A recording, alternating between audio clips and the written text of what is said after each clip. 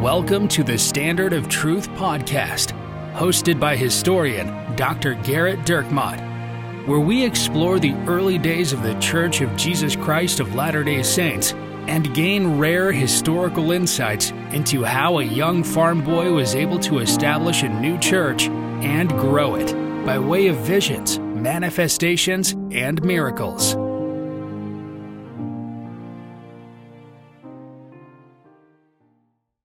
Hi, welcome to another episode of the Standard of Truth podcast. I'm your host, Dr. Garrett Dirkmaat, and I'm joined by my friend, Professor Richard Leduc.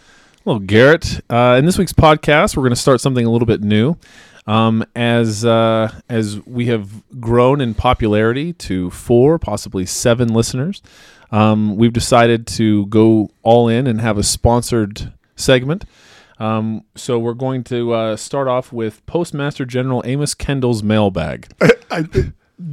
You understand how sponsorships work, correct? Well, we're going to do things a little bit differently. We're going to name it and then go after the family and try and see if they want to give us some money for it. And we figured if we're going to have a mailbag, we should name it after not just a Postmaster General, but one of the worst. But literally, yeah, one of the ones who's the most notorious, which suggests what we think of the mailbag. The podcast. Well, who was Amos Kendall? Well, Amos Kendall was one of Andrew Jackson's appointees as a postmaster.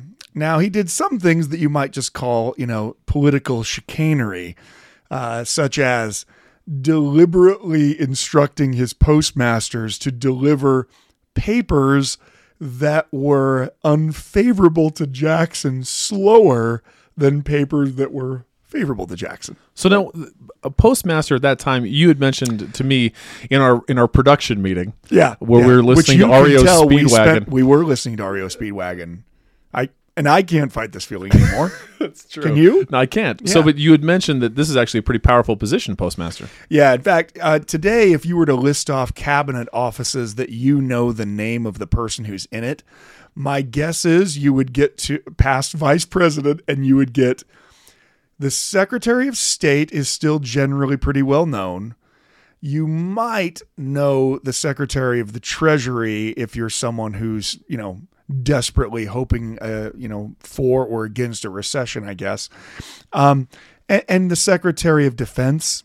And I think outside of that, unless the person directly affects your own, like someone out there, I'm sure, who's not listening, but if you were listening, works in, the oil fields, and they know who the Secretary of the Interior is, right? Or because of that. But generally, your average American, they don't really know who who's the Secretary of Housing and Urban Development right now. I mean, people might know it. I mean, I do know. I'm not going to pretend that I know. But the Postmaster General currently Louis DeJoy Did you is look that the up? Nope, off the top of my head, 75th Postmaster General. Why do I see you reading something? You do not. I feel like our relationship's built on lies. And between this and Rumsey Dumpsey, Colonel Johnson shot Tecumseh, it's just hard to take everything that you say. All the better that this sponsored segment is the Postmaster General Amos Kendall mailbag. At any rate, Amos Kendall was the Postmaster General in the 19th century, was actually one of the most powerful federal offices that existed. And the reason why was the federal government was incredibly small compared to ours in the 19th century. And there were very few federal jobs. The one cabinet position that had enormous power because it had national power and national patronage power to appoint people as postmasters everywhere was the Postmaster General. So while you might think of it as a kind of an also-ran cabinet position today, the Postmaster General in the 19th century was incredibly powerful. Also, remember, there is no other form of media. There is no telegraph yet. In fact, Amos Kendall will be one of the investors with Samuel Morse in the creation of the telegraph. I bet you didn't. Oh, I did know that actually. Yeah, I was if you didn't get to it, I was going to say at this point, Richard's going to say. No, but you say it. You say it first, and then I'll tell you if I knew it or not. Right. So Amos Kendall was from which party? The Democrat Party. Okay, Democratic Party. Now, see, he knew that. There you go. Yeah, because he knew who Andrew Jackson was. Anyway, Kendall is notorious to historians because not only does he, like I say, deliberately instruct his postmasters to deliver his political rival paper slower, far more heinous, he deliberately he makes his own decision, well, with Jackson's help, to not deliver abolitionist mail to places in the South. And so he essentially is implementing his own gag order of the mails, not because a law was passed, just to like prevent those things from being delivered. Well, I think we just renamed this mailbag. Yeah, exactly. Well, so also he's notorious to Latter-day Saints because, well, he should be notorious to Latter-day Saints. I guess notorious would suggest everyone knows who he is. Right. No one does. No one knows who he is. Well, he is someone who, in the latter stages of the Latter-day Saints being in Nauvoo, he is part of a conspiracy of entrepreneurs and former federal officials to try to defraud the Latter-day Saints of their property from wherever they're going to settle. Kendall and his business associate, Alfred Grandison Benson, are trying to convince Brigham Young through the offices of Samuel Brannan, who is the leader of the church out in the East, that they have power still in Polk's cabinet and that they know that the federal government is going to come try to destroy them or stop them. And the only way that they would protect them and save the Mormons is if the Mormons agreed to sign over fully half of every single square mile of territory that they settled in, whether they went to Oregon or Mexico or wherever they went. So they sent this agreement to Brigham Young for him to agree that wherever they go, literally every even-numbered lot will belong to them. And what did they get in return for this massive windfall? Oh, well, we'll make sure the federal government doesn't attack and kill you. How do I know the federal government was planning to attack and kill us? Well, I told you that they were. So they're the ones supplying the information, and they're also supplying the resolution of the matter. When Brigham Young gets this from Samuel Brannan is frantic. You've got to sign this. The army's going to come kill us. Brigham Young reads it, and he's certainly disturbed, but he calls it the covenant with death, and says that it's a plan by political demagogues to rob the Latter-day Saints of millions of dollars worth of property. And he's quite astute at that. Now, why do we name the mailbag? So we'd like to. Mailbag? So we got started a new segment, Postmaster General Samuel Osgood's mailbag. Oh, we're going to switch to someone else. That's right. So we'll start reading. We'll read an email here. The subject line starts off pretty funny. Fan feedback. It's positive, I promise. I think this goes back to us saying that we won't read any negative emails over the air.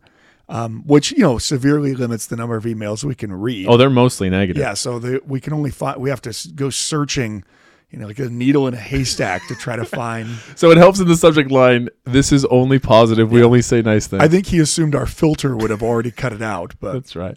Thank you so much for doing this podcast. I love the humor and authentic dynamic that is evident in your friendship. And I especially love the content of your podcast. I'm a big podcast listener. Toward the end of the last summer, I made a decision to stop listening to so many sports and politics podcasts and to find more faith-building podcasts. I've been listening to Follow Him and Why Religion, and can't remember how I found yours, but I'm glad that I have. It's actually unfortunate that you say that because we're actually looking at a format change. We're actually looking to move away from church history and focus more on sports gambling. Yep. Not just sports. Anyone can do sports talk. We're doing sports betting. Now, obviously, that's going to be behind the paywall. Literally. We'll be behind the paywall. But you know what? We're going to give you a taste. We're going to give you one free. So the Caesars Sportsbook has the Sox tonight. The Sox at plus 15 on the money line against the Yankees. By the way, are terrible this year. They are terrible this year. But you know what? Do whatever you can. Second mortgage. Put it all in the Sox. That's free money. Yeah. So you turn that $100 into $115. But if it ends up going the other way, you heard it from someone else. That's right. For entertainment purposes only. Yeah. Let me go on with the email. Now, I may or may not have been a kiss up in my college days. I was nowhere near the quality of student that you two evidently are. That's actually funny because I'm not a... Well, we explained what terrible students we were, so... It's true. But I did have many professors, like the one you talked about on the most recent episode. Side note, mine was from an AP US history teacher from Kearns High School who smacked the desk of a student who fell asleep in class and kicked them out. She also looked like Yzma from Disney's Emperor's New Groove, but I digress. So, notwithstanding my reputation as a kiss-up, allow me to honestly and truthfully say that your podcast is my favorite podcast. Add Chris to the list with Rachel's mom as a loyal listener. I get that notification of a new episode and quickly interrupt whatever podcast I am listening to at the moment and begin the Standard of Truth podcast instead.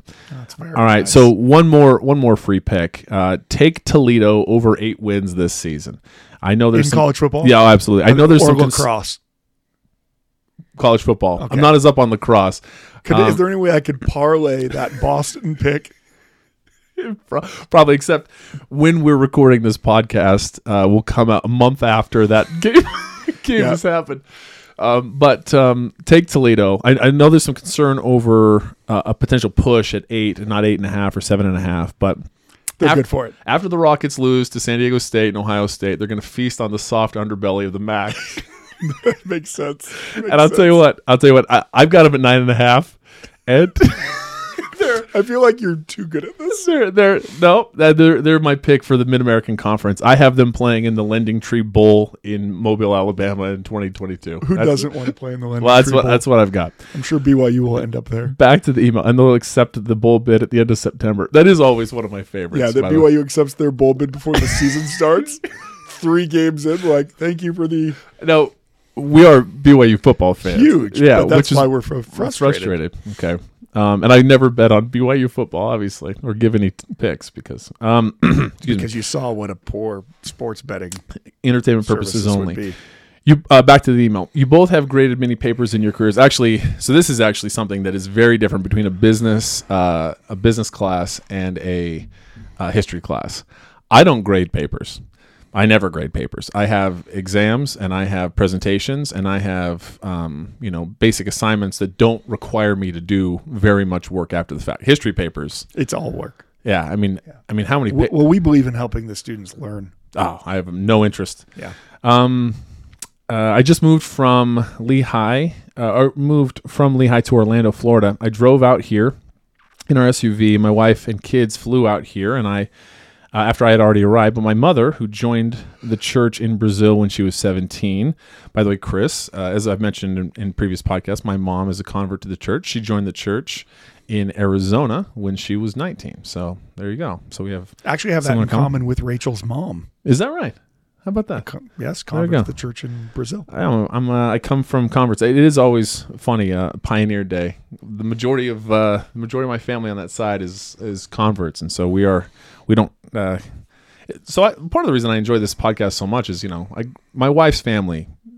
They joined the church before Joseph. Yeah. That's the way they tell it. They were members of the church in 1800.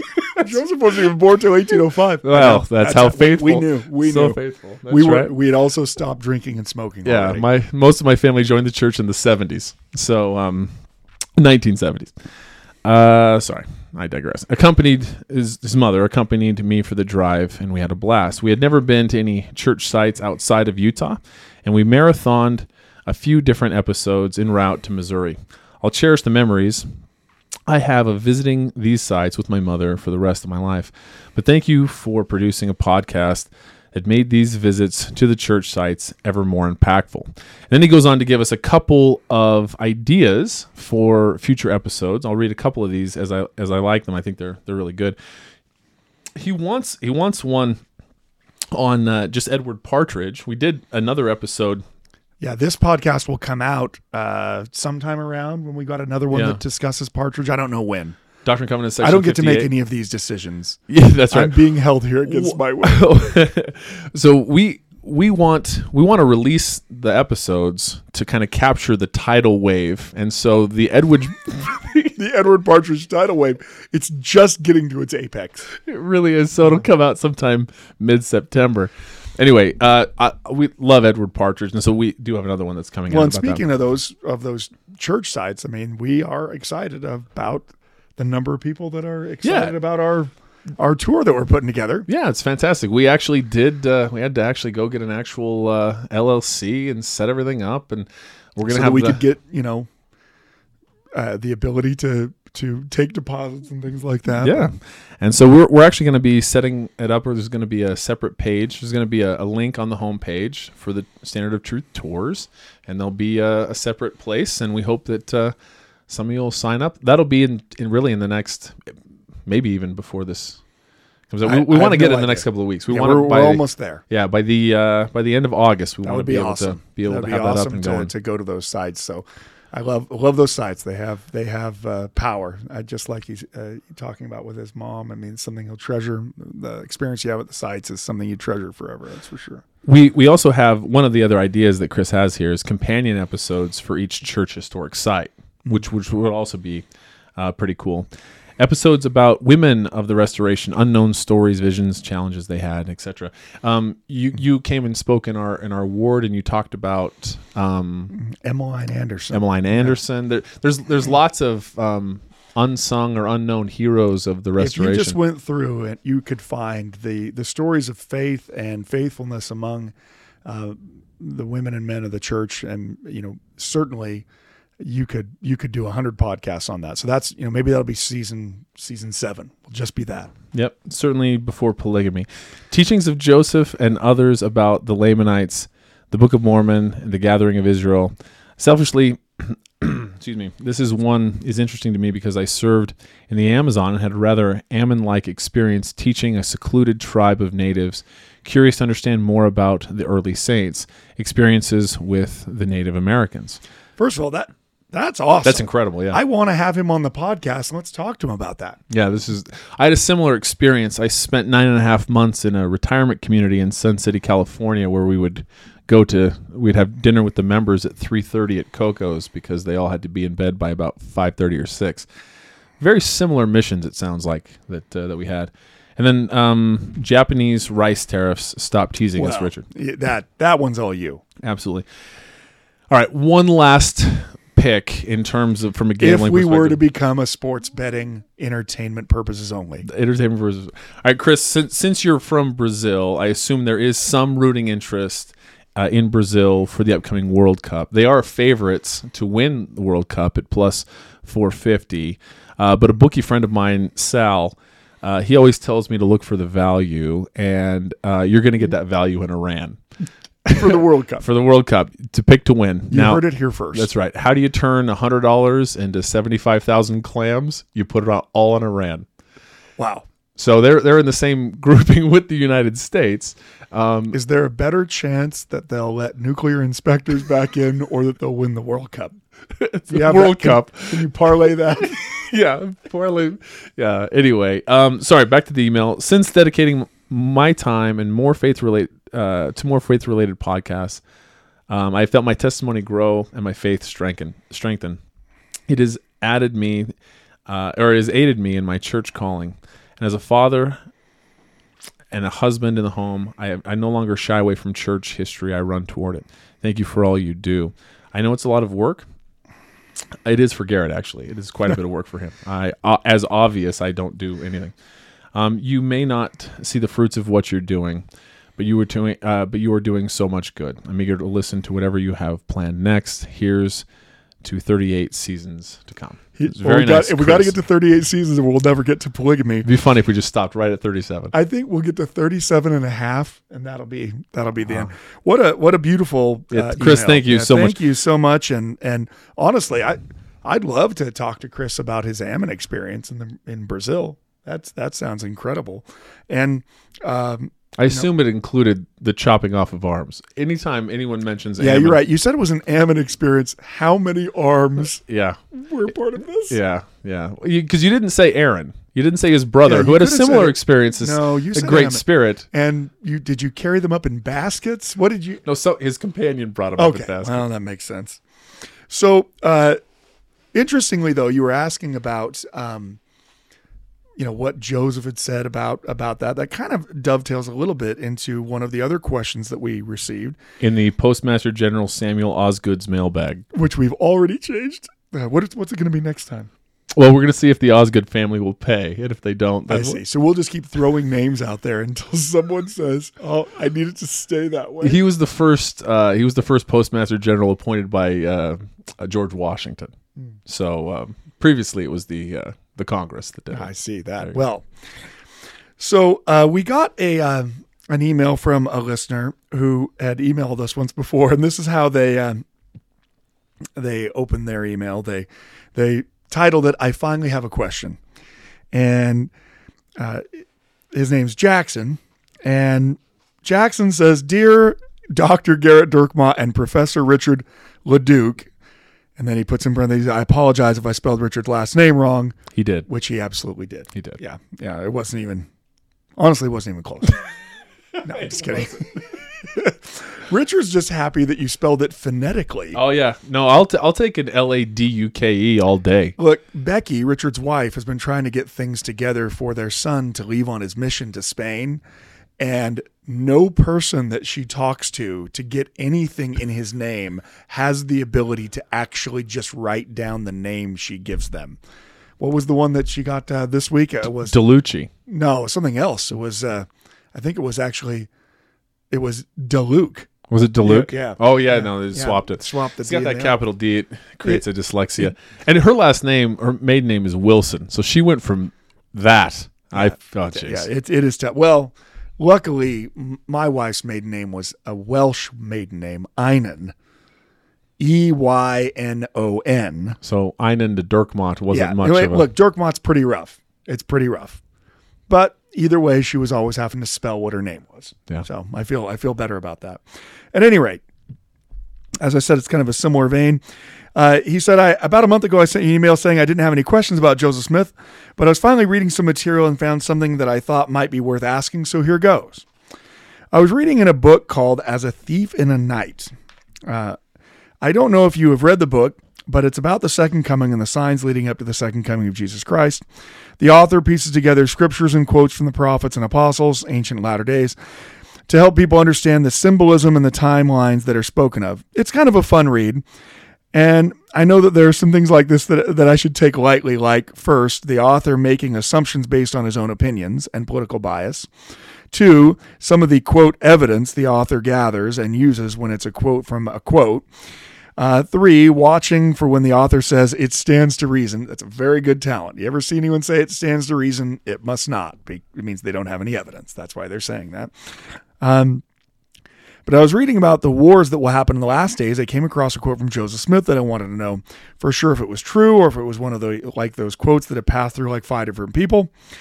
And he goes to list the quote that the author says, many of the latter-day prophets and apostles have provided us somewhat detailed information concerning the great and bloody conflict, including Joseph Smith, Orson Pratt, Charles Penrose, John Taylor, Wilford Woodruff, George A. Smith, and many others.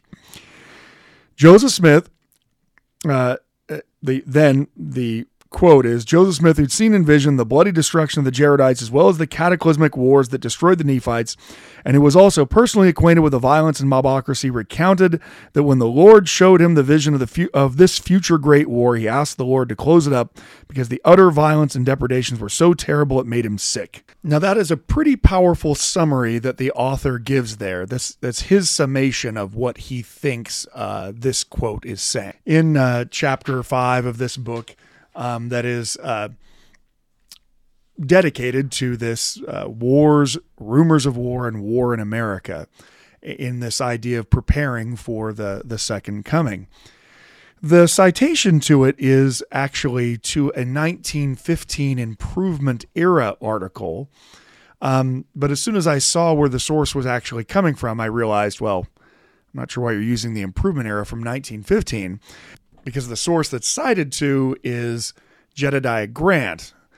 You know that Jedediah Grant doesn't have any quotes from 1915 because Jedediah Grant dies in December 1st of 1856. So any Jedediah Grant quote after 1856 is quite miraculous, in fact, if you were to see that. Meaning, why do I nitpick something like that in this question as we approach this? Because, first of all, you're not going back to the most original source. The most original source is that published Journal of Discourses account of Jedediah Grant's sermon that he's giving in the 1850s. But it also matters because by using the later source, citing it to 1915, it gets you past one of the real problematic aspects of early Latter-day Saint prophesying of destructions, and that is the American Civil War. In Utah in the 1860s, the many Latter-day Saints believed that with as cataclysmic as the Civil War was, with the hundreds of thousands of people that were being killed, that this might be the prelude to the second coming. And if you go and read what Jedediah Grant actually says, so the quote, that the portion that was shared in the footnote of the book is, "The prophet stood in his own house when he told several of us the night visions of heaven were open to him, in which he saw the American continent drenched in blood. And he saw nation rising up against nation, for he saw that the Spirit of God should be withdrawn from the inhabitants of the earth. The prophet gazed upon the scene, his vision presented until his heart sickened, and he besought the Lord to close it up again." Now, this is being portrayed in this book as a reference to Joseph seeing how horrific the bloodshed's going to be in the last days in the running up to the second coming. Now, of course, there is going to be bloodshed, but I'm not entirely sure that that is even what is being talked about, because Joseph has prophesied of the American Civil War on multiple occasions. He's talked about how horrible it is going to be. And in the 1856, prior to the American Civil War, I'm not even sure what it is that Jedediah Grant is referring to. Let me read you a little bit more of his talk. "We see it in the preparations of war and the framing of treaties of peace among strong nations. The world is in commotion. The hearts of men fail them for fear of the impending storm that threatens to enshroud all nations in its black mantle. Treaties of peace may be made and war will stop for a season, but there are certain decrees of the gods and certain bounds fixed, and laws and edicts passed by the high courts of heaven beyond which nations cannot pass. And when the Almighty decrees the wicked shall slay the wicked, strong nations may interfere, peace conventions may become rife in the world and exert their influences to sheath the sword of war and make treaties of peace to calm the troubled surface of all Europe to no effect. The war cloud is still booming over the heavens, darkening the earth and threatening the world with desolation." This is a fact the saints have known for many years, that the gods in yonder heavens have something to do with these revolutions. The angels, these holy beings who are sent from the heavens to the earth to minister in the destiny of nations, have something to do in these mighty revolutions, amid convulsions that shake creation almost to its center. Consequently, when we see nations stirred up against nation, and on another hand, see other nations exerting a powerful influence to bring about negotiations of peace, shall we say that they can bring it about? Do we expect that they can stay the onward course of war? The prophet of God has spoken it, and we expect to see the work go on and see all things fulfilled as the prophets have declared by the spirit of prophecy in them. The fact of the prophet declaring an event before it comes to pass does not necessarily make that event. If he should foresee war and predict it, the bare prediction, independent of the event, is known in the heavens, and which the world must read in the great chapter of events, does not set Europe boiling like a pot. The prophet simply tells a fact that it is to exist, simply tells an event that is to transpire in the great chain of the providence of the Almighty relating to this earth, in the winding up scenes thereof. Why is it that the Latter-day Saints are perfectly calm and serene among all the convulsions of the earth? The turmoil, strife, war, pestilence, famines, and distress of nations, It is because the spirit of prophecy has made known to us such things that would actually transpire upon the earth. We understand it and view it in its true light. We have learned it by the visions of the Almighty, by that spirit of intelligence that searches out all things, even the deep things of God. Can the wise men of Europe tell the result of the present war between Russia and Turkey with the Allied powers? No, they cannot. If the present war should be suspended for a time, can they tell you when the next one will break out? What will the result of it be?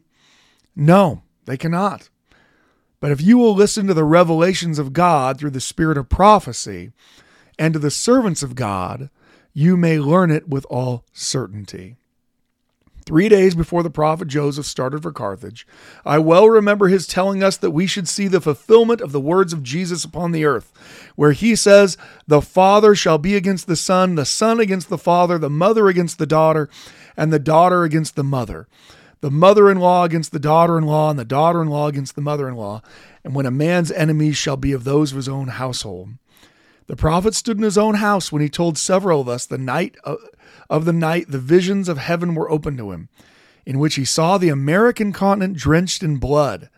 He saw nation rising up against nation, and he also saw the father shed the blood of the son, and the son of the blood of the father, the mother put to death the daughter, and the daughter the mother.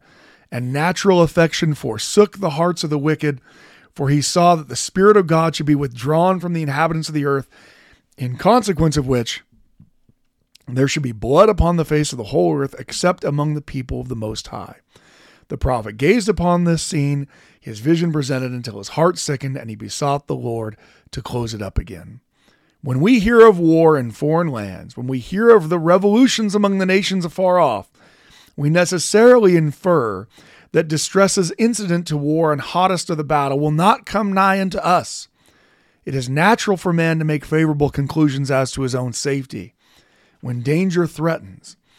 But the prophet saw in vision that war and distress of nations will not only occur in Europe, in Asia, and the islands of the sea, but he saw it upon the American continent, in the region of country where he first introduced the doctrine of the Son of God, so we may look for a calamity in our own borders, in our own nation, as well as the nations of foreign climes.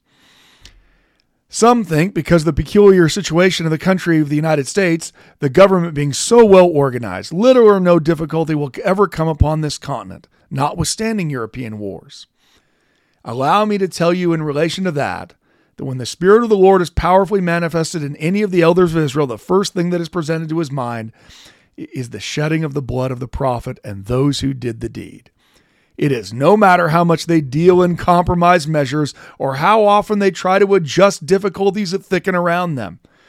It is a stern fact that the people of the United States have shed the blood of the prophets, driven out the saints of God, rejected the priesthood, and set at naught the holy gospel.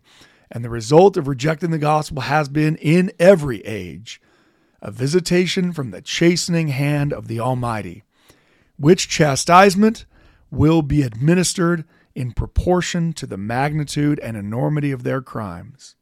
Consequently, I look for the Lord to use his whip on the refractory son called Uncle Sam. So that's a bit of a longer quote than you normally read. Yeah, sorry. So, I just want to apologize to everybody. No, but so it's really for existing. It's a very powerful quote, but why read the entire thing? Well, I think as you were already probably garnering as I read, and I didn't read the entire thing. I just read a heck of a lot more of it than was in the footnote to this book. What was noticeable as I read more of it in context?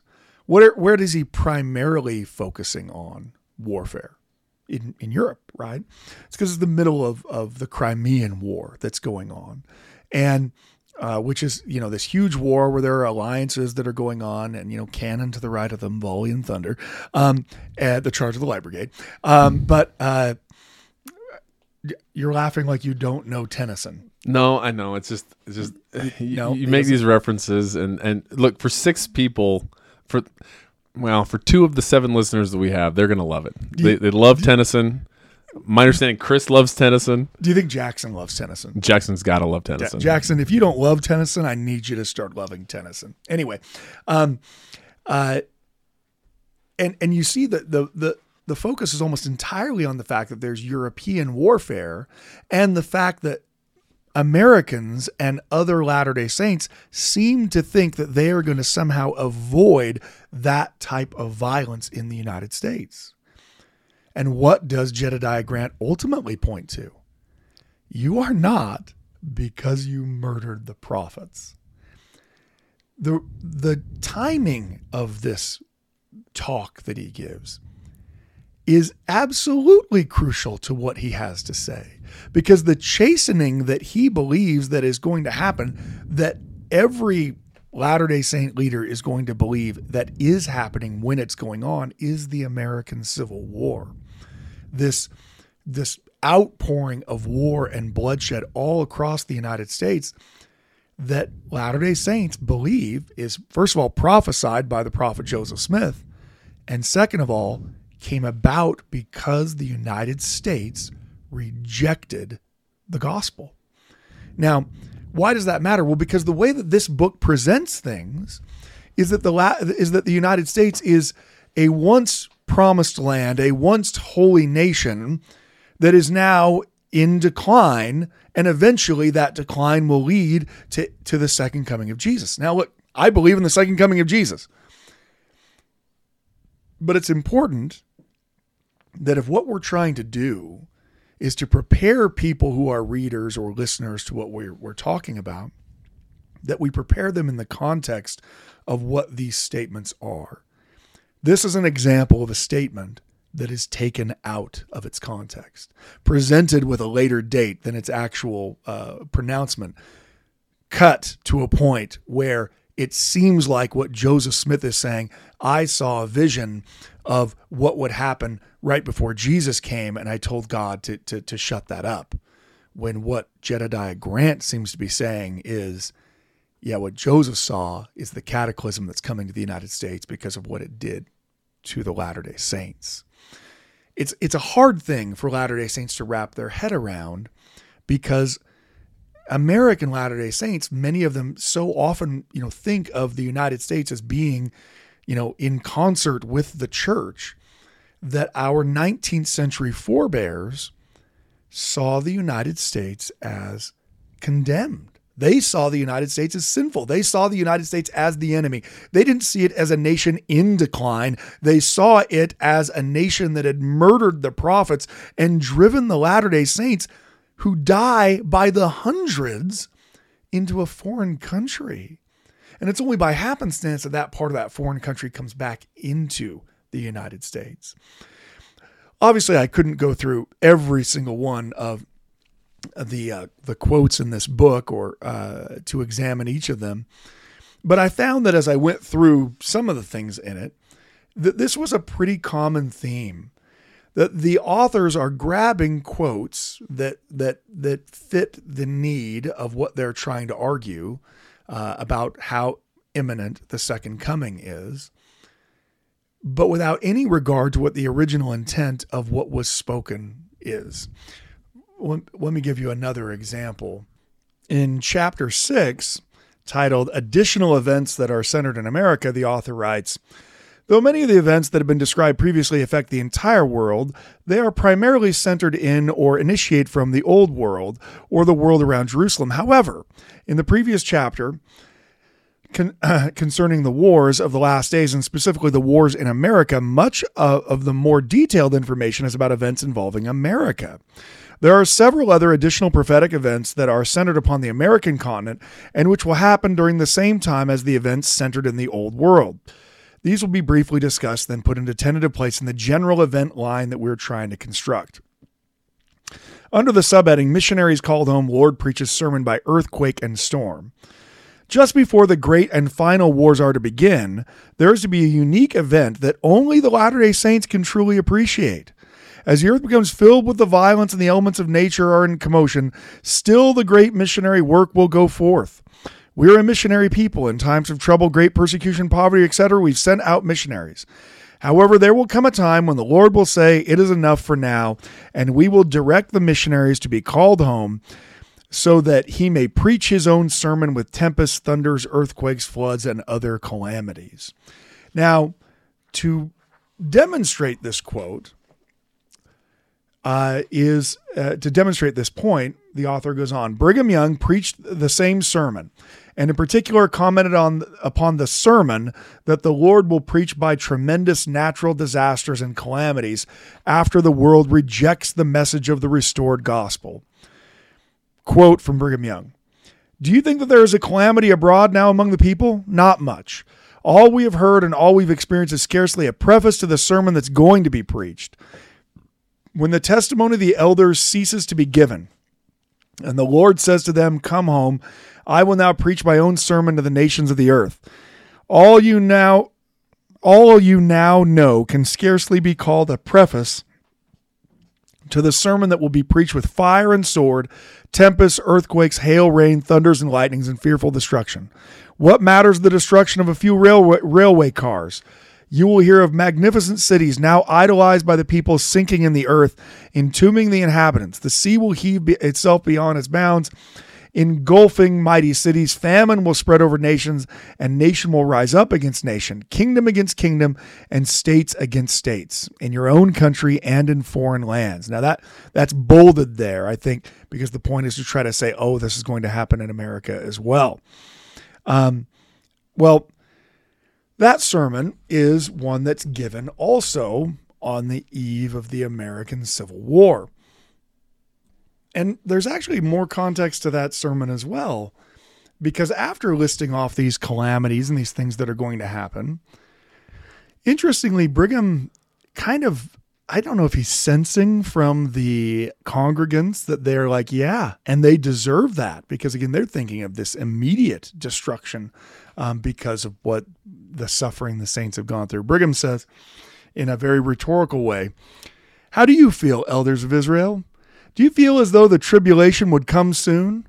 Would you like to have the scene commence this season and have the vials of God's wrath placed at your disposal? Would you like to unstop those vials and pour their contents upon the heads of those who've afflicted you and driven you from town to town and from place to place, from city to city, until you found a home in the mountains, and have even followed us here, believing that they yet have the power to destroy the last saint? Would you empty these vials upon the heads of the nations and take vengeance upon those who have so cruelly persecuted you? Do you delight in the sufferings of your fellow beings? Jesus died for those very beings. Have you ever realized that the blood of Jesus, the Son of God, was voluntarily shed for those very characters as well as for us? Do you not think that he has feeling for them? Yes, his mercy yearns over the nation that has striven for a score of years to rid the earth of the priesthood of the Son of God and to destroy the last saint. He has mercy upon them. He bears with them. He pleads with them by his Spirit and occasionally sends his angels to minister to them. Marvel not then, I pray, for every soul can be saved. Are they yet upon saving ground? Many of them can yet be saved if they will turn to the Lord. If a person with an honest heart, a broken and contrite and a pure spirit, and all fervency and honesty of soul present himself and says he wishes to be baptized for the remission of sins, and the ordinance is administered by one having authority, is that man saved? Yes. To that period of time. Should the Lord see proper to take him then from the earth, the man has believed and been baptized and is a fit subject for heaven, a candidate for the kingdom of God in the celestial world, because he's repented and done all that was required of him in that hour. So you'll notice just even the tone is incredibly different. The point of Brigham Young listing off the calamities isn't to say, hey, things are going to be terrible here, and you better be ready for when it happens. Actually, he rhetorically turns it the other way around. What kind of Christians are you that you actually are looking forward to the fact that these calamities might occur? Asking them the rhetorical question, would you pour out the vials yourself if you had them? It's actually a beautiful rhetorical device. And again, we know from Wilford Woodruff's journal, from Brigham Young's sermons, that when the actual Civil War does come, they do believe that the Civil War is this prophesied cleansing of the United States that comes because of the things that were inflicted upon the saints at that time. In 1862, Wilford Woodruff records in his journal that the war has cost the northern states some $500 million during the past year and many thousands of lives. And this is only the beginning of trouble. The close of 1862 will leave America with a debt upon her shoulders of $1 billion, a debt as large as the debt of England. The state of Missouri, where the saints have received their persecutions, is now the great battlefield of the West. It is now man against man and neighbor against neighbor. They who have spoiled the saints are now being spoiled. Independence in Jackson County, Missouri is nearly destroyed. It is the case with many parts of the state. The Lord has taken peace from the earth, and all nations are still preparing for war. The Lord has pointed out the fate of this nation in the Book of Mormon and Doctrine and Covenants. He has said that when they become ripened in iniquity, they should be cut off. That day has come. Their cup of iniquity is full. The whole nation, rulers and people are filled with corruption before God, and the President and Senate of the United States are sending men to Utah to rule over this people as governor and judges who are so corrupt that they are a hiss and a byword and a stink in the nostrils of all the people in the streets. He goes on to say, after listing off some of the debauched people that have been sent to rule over Utah territory during the American Civil War, the American nation, as a United States government, is doomed to destruction and no power can save it. They have forfeited all right and title to redemption or salvation at the hand of the Lord or his saints. It is decreed that the measures which they have meted out to the saints shall be meted unto them, and they are hastening unto their work of desolation, war, bloodshed, and destruction, and woe, woe is their doom. The spirit of prophecy would cry, O Lord, hasten thy work. Let the wicked slay the wicked until the whole land is cleansed from corruption, sin, abomination, and wickedness, which now reigns upon the face of the whole earth. May the judgments continue to be poured out upon the land of North America until the blood of the prophets and saints is avenged before the Lord, and thy words fulfilled upon the land of Joseph. Take away the scepter, rule, and government from the wicked and corrupt, and give it into the hands of just men, even the saints, that they may rule in righteousness before thee. Give thy oppressed people, O Lord, the privilege of appointing their own governor, judges, and rulers from this time forth, that thy kingdom may be established on the earth, and the poor rejoice in the Holy One of Israel. You can see how Wilford Woodruff is responding to the horrific violence of the American Civil War. He sees that violence as the fulfillment of the consequences of the saints being murdered and driven out of the country. They see it as the penance of the country for murdering Joseph Smith and doing nothing about it. Why is that problematic? Because the author then takes this very same quote, these very same statements that they are reading in context of the actual American Civil War, which they see as the cleansing, and then saying, well, actually, these are all statements about the second coming and the cleansing that's about to happen that we all need to prepare for right now. So in a lot of the things in the podcast, you provide a lot of historical context to scriptures, specifically in the Doctrine and Covenants.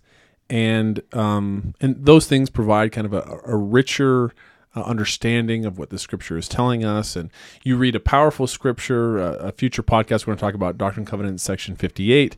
And there's some beautiful verses there, but then in the greater context, it's even more interesting or powerful in terms of what it is that the Lord is teaching.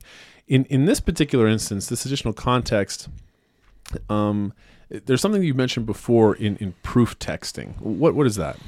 So proof texting is generally in scripture study, it's taking something out of context that serves the purpose of the argument you're trying to make in order to win the argument, or essentially in order to present it. You may not be doing it deliberately, but for instance, let me give you an example of proof texting that someone could make. I'm not saying that they do it today, but certainly someone could make this argument. When the law of Moses is established, you can go read it in Exodus. When it's established, when this law of sacrifice is given, the scriptures say directly that this will be a law forever to them, that this will always be a law. So someone who wants to argue against the divinity of Jesus, or wants to argue that animal sacrifices still should be maintained, they could go to Exodus and they could say, it says it'll be established forever. This is a perpetual law. In fact, the phraseology is specific to the Passover. The Passover is instituted in Exodus chapter 12. And what are the Israelites told? This day shall be unto you for a memorial, and ye shall keep it a feast to the Lord throughout your generations. Ye shall keep it a feast by ordinance forever. Well, that's pretty direct, right? Forever. So you could see why someone might later say, well, you're not a true believer in God if you aren't keeping that fast day, that feast day of the Passover, because it's an ordinance forever.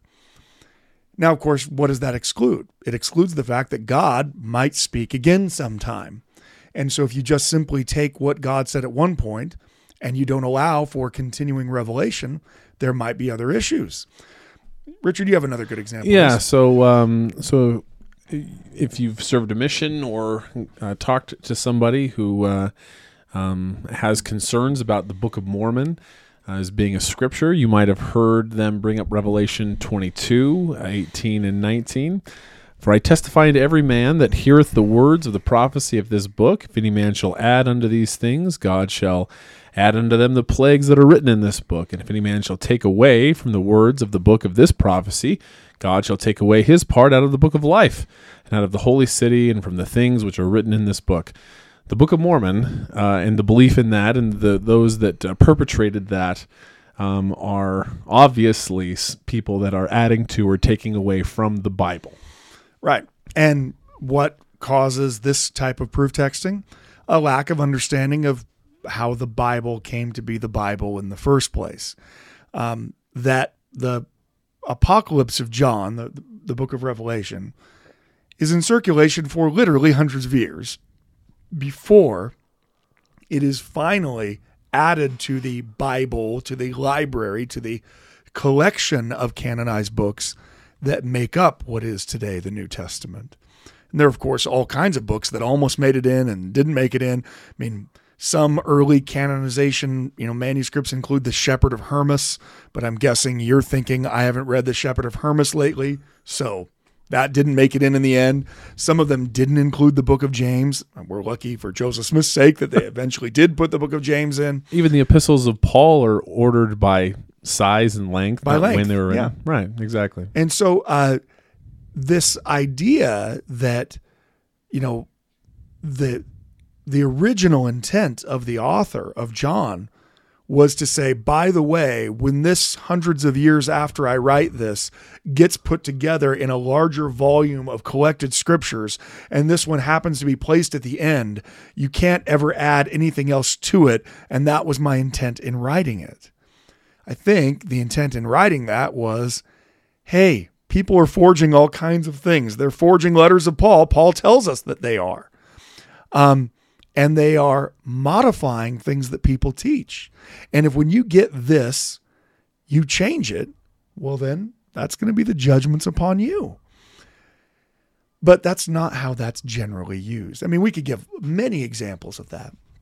Now, why does all of this even matter? Well, we're responding to Jackson's inquiry in the first place.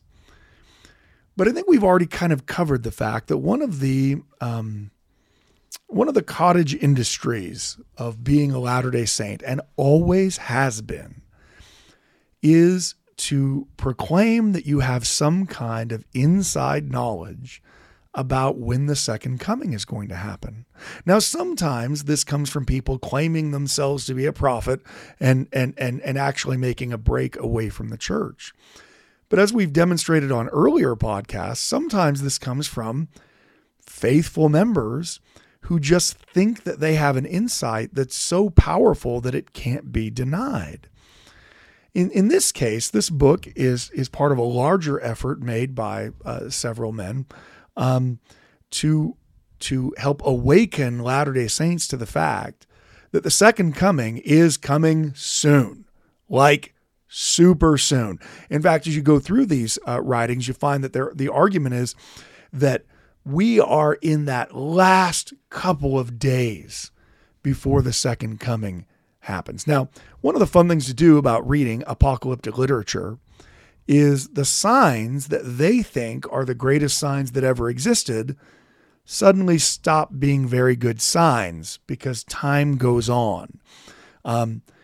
You might remember, if you are among the demographic of podcast listener that I am, of demographic of podcast broadcaster, the whole Y2K incident. Not just in Latter-day Saint circles, but all over Christendom. People worried that, in fact, because Y2K was going to cause our toasters to become alive and eat our refrigerators, and planes were going to crash out, and nuclear launches were going to, because the computers couldn't handle the rolling over, that everything was going to, that was it. That was going to be the end. I was actually on my mission when that happened. And we were like, oh man, we're going to have to hunker down. And, I remember, my companion was really worried about it. And I was like, I'm sure it's going to be fine. And my argument, maybe I just wasn't a very good missionary. Well, no, we were also concerned about it, that we weren't going to be getting faxes for the Bible leads that we were getting from the television ads. I was served at the same time you did. You got media referrals? We got Bible ads from people that ordered Bibles that wanted to bash with us when we delivered the Bibles. I would have killed for that. Anyway, I remember having this conversation. I didn't feel terribly worried, in part because the church hadn't said anything. I was talking to, some of the other missionaries about it. They're like, do you think this really could be the end? I'm like, nope. Well, why not? Well, because if it was the end, President Hinckley would say, hey, everybody, this is the end, because that's what a prophet's job is. And frankly, the premise of many of these types of YouTube, channels, these types of subreddits and these types of books, however well-intentioned they might be, is to claim that they have some kind of inside knowledge that the rest of the church just is too sinful, too slothful, too lacking in understanding to fully comprehend. But luckily, they're there to bring it to you. So, they do say in this particular book, they talk about the importance of the signs of the times and the parable of the 10 virgins. And you're not discounting those things. Look, I believe that the second coming is happening. I believe that Jesus is going to come again. But whenever people attempt to place a timeline on it, they all have one thing in common, and that is every single one of them that has ever existed has been wrong. Now, what does that demonstrate?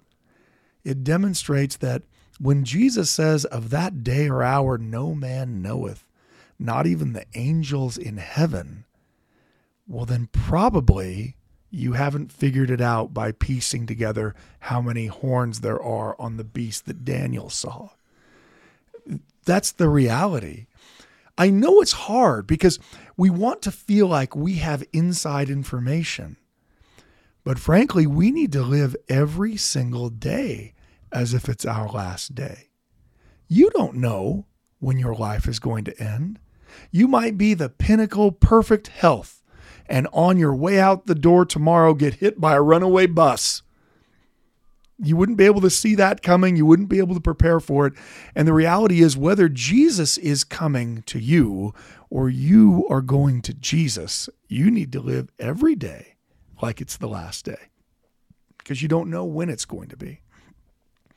Of course, every year we are closer to the second coming of Jesus. But when people make very bold predictions, when they begin to set themselves up as an interpreter of what it is the prophets meant when they said X, frankly, the church doesn't really need that. The things the prophet needs us to know, the prophet tells us. There isn't some kind of secret understanding that if only you looked at the right way that the fig tree put forth its leaves, you'd be prepared for the second coming. You're supposed to be living your life today like Jesus could come tomorrow. And whether he comes tomorrow or not, then you are living the Christ-like life in which you can go on. Why does it matter? You're thinking, well, what difference does it make? What harm does it do? Well, it actually does cause some harm when people begin to project their understanding as superior to that of the prophets. We talked about this on one of our previous podcasts. You have people, and in fact, there's part of this book, that assert categorically where all of the Book of Mormon took place, even though the church itself asserts categorically that we don't know. So why then? Why, if the church has taken a very strong position with an official statement, we don't know, would someone then say it's obvious that it happened here? Why? What would be the point of taking that position that's in opposition to the statement of the church? And it's in part because you're trying to demonstrate, you're trying to speak to a certain audience who you know wants to hear that. Look, people claiming that they knew when the second coming was happening is something that even Joseph Smith dealt with. This is not unique. This is some of the earliest apostasies occurred from people claiming that they knew when the second coming was going to happen. Now, some people like Hiram Page were deceived by demonic writings on a stone that he'd found. Others used the language of Revelation to claim that they had this special understanding of when the second coming was. In 1843, there was this belief, and I've talked about it before. I told you someday we were going to talk about Millerism. Oh, we're getting to it. Or should we tease it? Should we tease it and go next week? Talk about it next time? I mean, Millerites, they deserve, I don't know, at least a whole new sponsored mailbag intro. Okay. And the next mailbag is going to be William Miller's mailbag. It won't be. He's not sponsored. Well, I mean, maybe we could find someone who does it. But okay, we'll talk about this. We'll continue this discussion on the second coming and how we can know when it is next week. Thank you for listening to the Standard of Truth podcast, hosted by historian Dr. Garrett Dirkmaat. If you know anybody that could benefit from the material in this episode, please share it with them. And for more resources, visit standardoftruth.com. Until next time.